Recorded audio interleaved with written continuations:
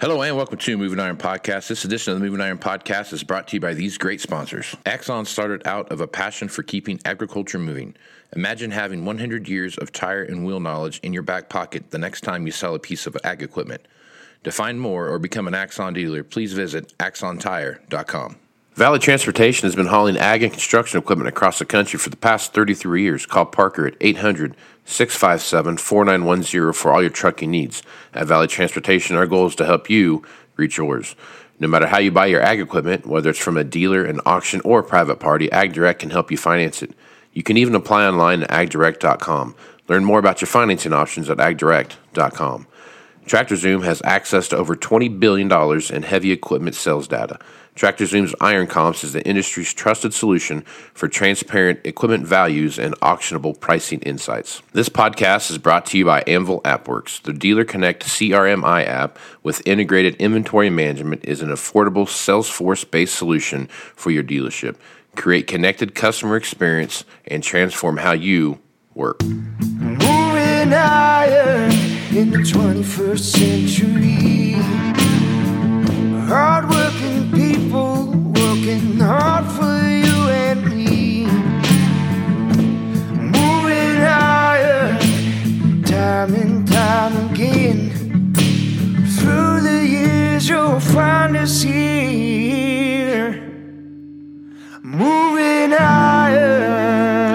Hello and welcome to Moving Iron Podcast Markets with Chip Nellinger. This edition of the Moving Iron Podcast is brought to you by Axon Tire, helping dealers move more iron for the past 100 years.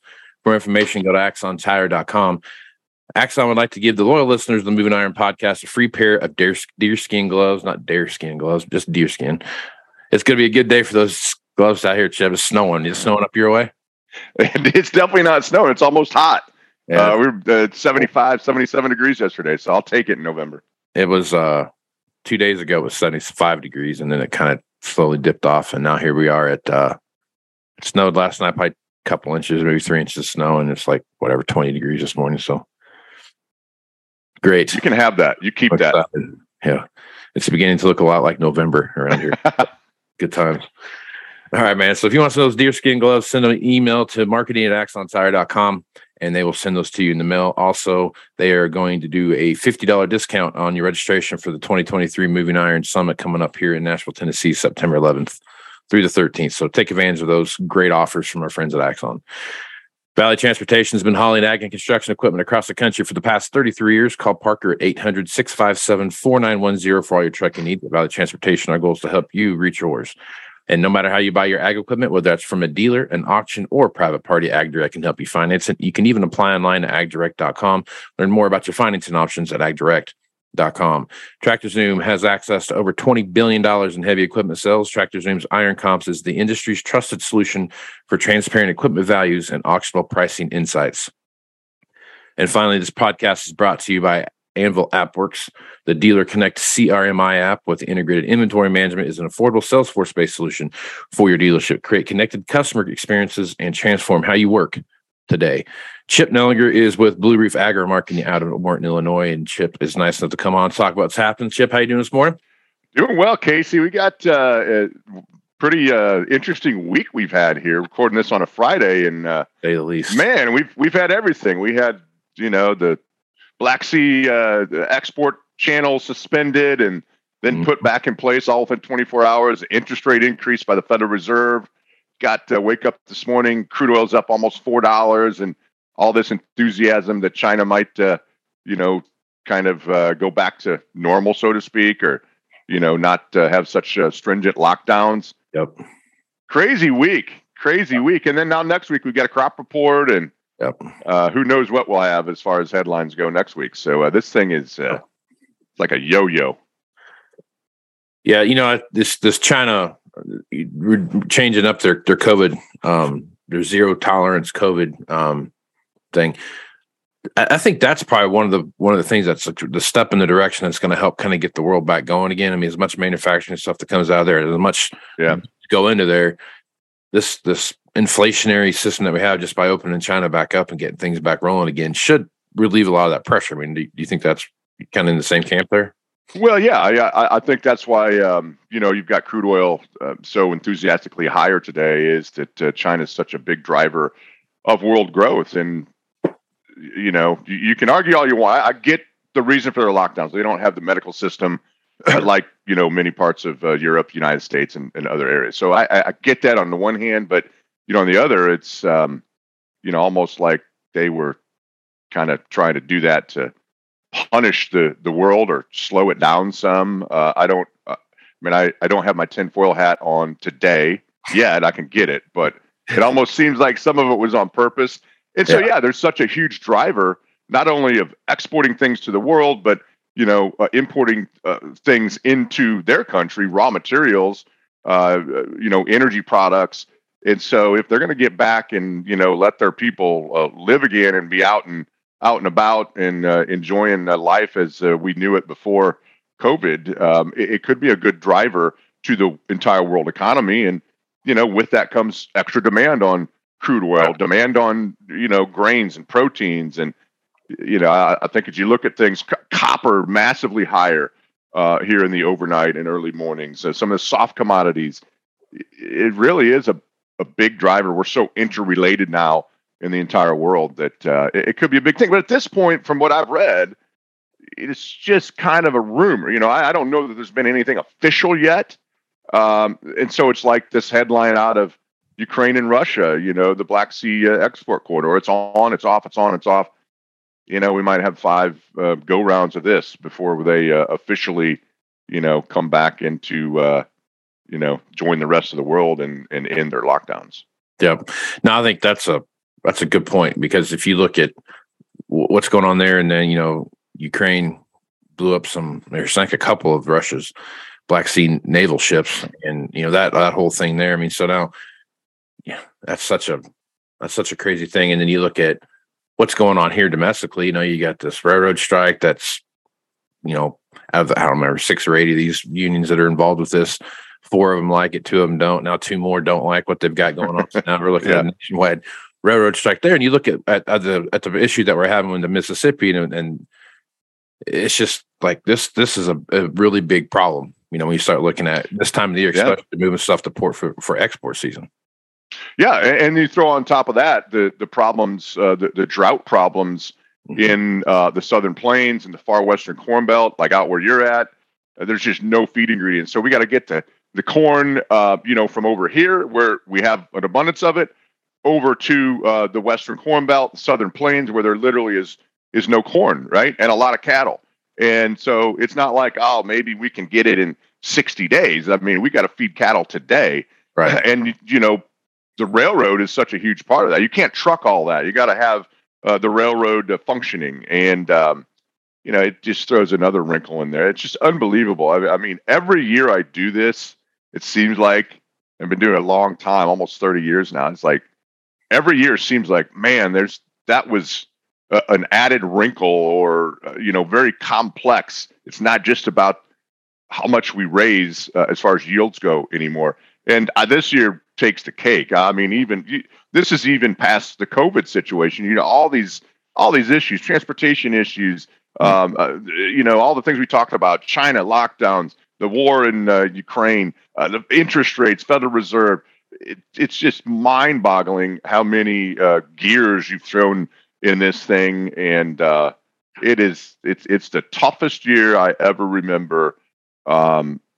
Trying to kind of figure out where things are going to go. Luckily, we've got really good prices here, and so from an agricultural producer standpoint,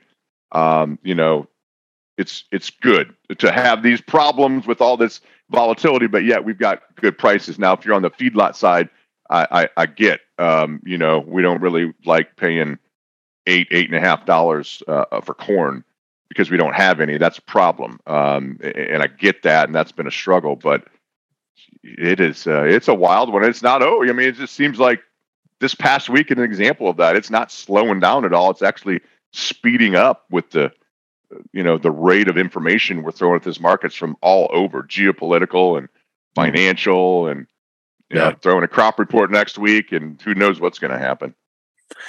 Let's talk about that crop report next week. I mean, trying to remember what days that come out on. I forget. I believe it is Wednesday. That just so happens I've got my calendar popped up here. It is Wednesday the 9th. Wednesday, okay, that's what I thought. All right, so looking at that crop report, information that comes out of there. I mean, usually the November report's not a big deal, but I mean, as you're looking at now, it seems like every one of these reports that we've had since, I don't know, 2021 has been the non-important ones seem like they're the most important ones. Exactly. So, I mean, looking at this November report, kind of what's your thoughts there, and what do you think the trade's going to be looking for? Yeah, I think the trade's a little uncertain on what to look for, right? We're going to get an update on yield. So we've got 2 more cracks at getting yields. So this November report, we're going to have, yield adjustments or yield projections. They don't do anything as far as yield goes on the December one. And then we got the final one in January. So the USDA's got 2 more cracks at it here next week and then January to zero in on what our yields are. That's only part of the equation. Then you've got the demand side. And so, this year in particular, you've got producers out by you in the Western Corn Belt that literally have had the worst crop they've ever had. You've got producers over here in the Eastern Corn Belt that have had the best crop they've ever had, and everything in between. So it makes it that much more difficult to figure out what the yields are going to be. USDA has a lot of data points. We can cuss them all we want, and I do myself a fair share of that. But they have the most amount of data, and so I think you're going to have people out there that think yields are going to go higher. I think you're going to have people out there that think yields need to come lower, and that sets the stage for a big potential surprise. The demand side is another issue. Domestically, things are cranking. We've got phenomenal crush margins for beans. Crush is going strong. Ethanol is coming along pretty nicely. Obviously, the feed side of the equation, is strong. Now, the export side on corn is what's a little bit suspect, and so there's people that's probably going to think that we're going to, cut back demand just a little bit. Bean demand is a wild card. China has been continuing to buy beans and taking beans that they have previously purchased.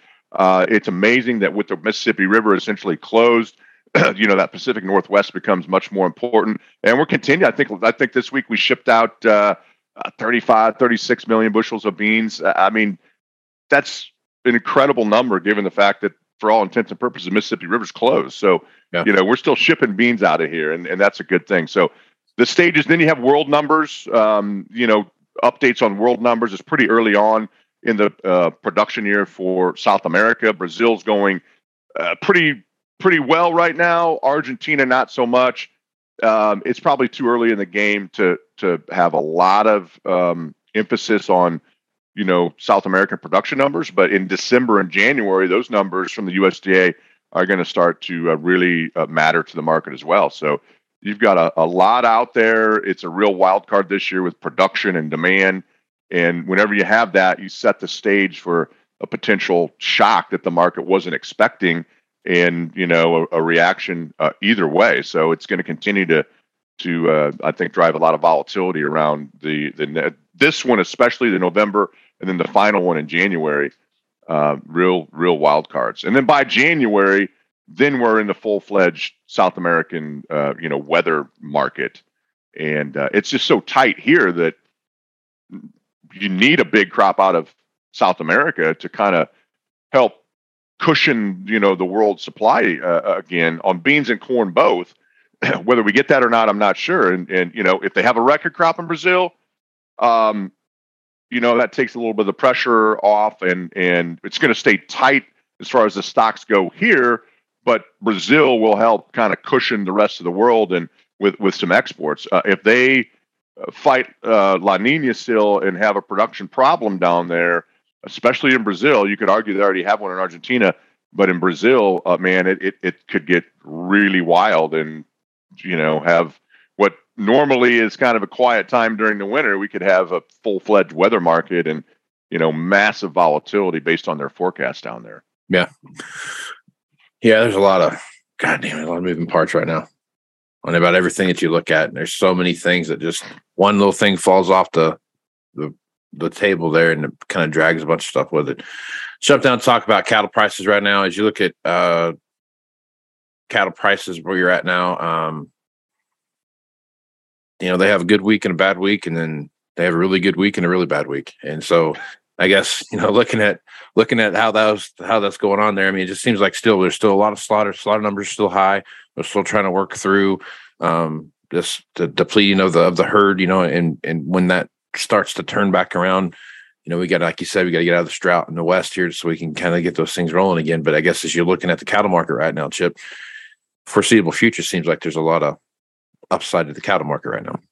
Yeah, there could very well be. It doesn't mean we'll be straight up. I mean, you look at where we're at here, the deferreds are out there, have kind of a challenge 160.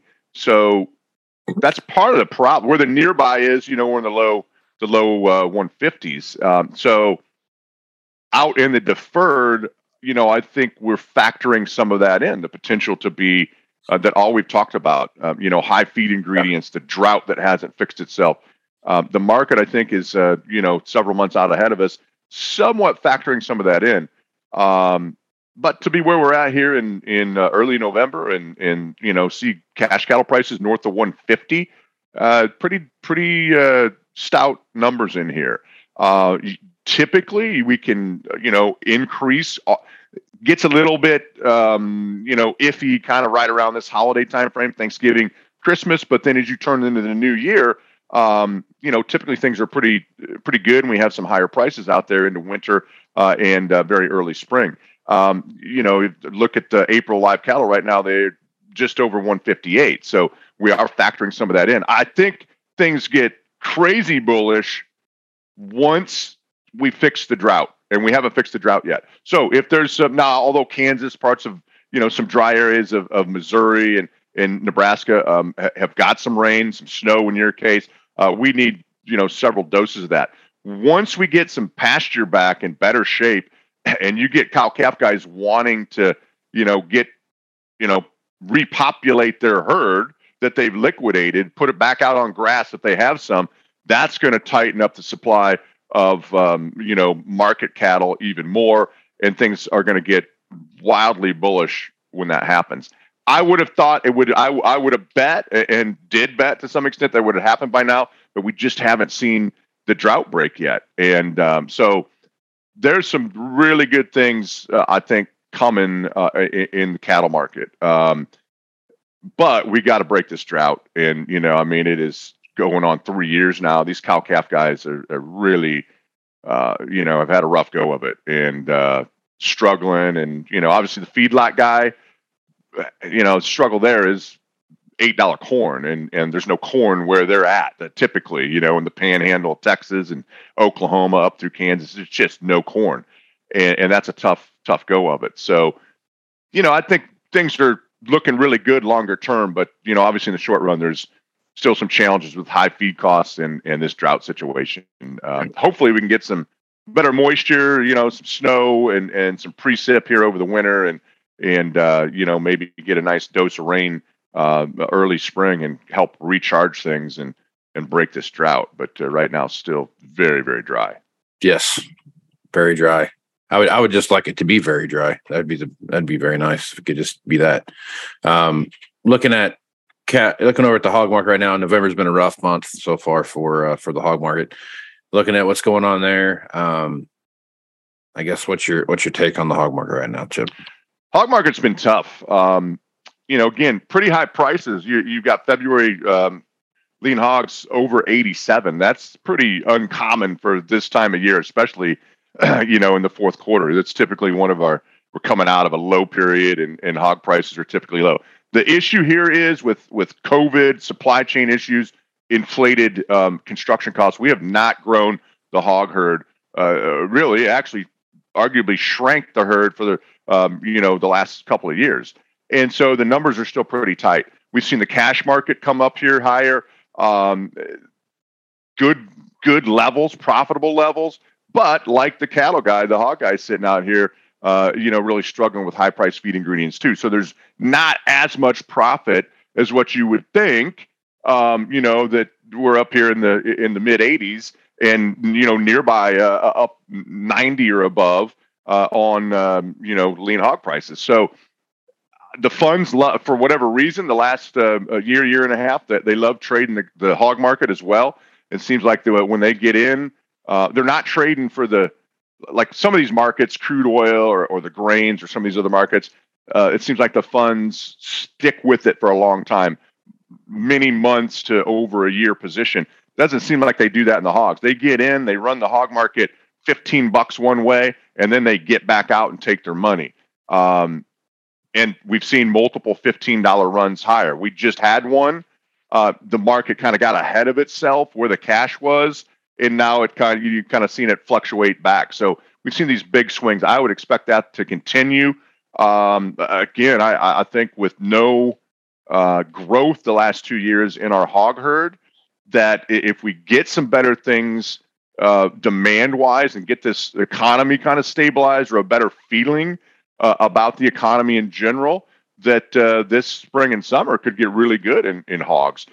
Again, there's, like the grain markets we talked earlier, there's all this push and pull with, is China going to be there? Are they going to continue to buy U.S. pork? They have been so far, not to the numbers that they were previously. What's the world economy going to do? What's our economy going to do? There's all these questions out there. But, I think from across the board, whether it's the grain side, the cattle side, the hog side, yes, there's challenges out there. High-priced feed ingredients, high-priced inputs.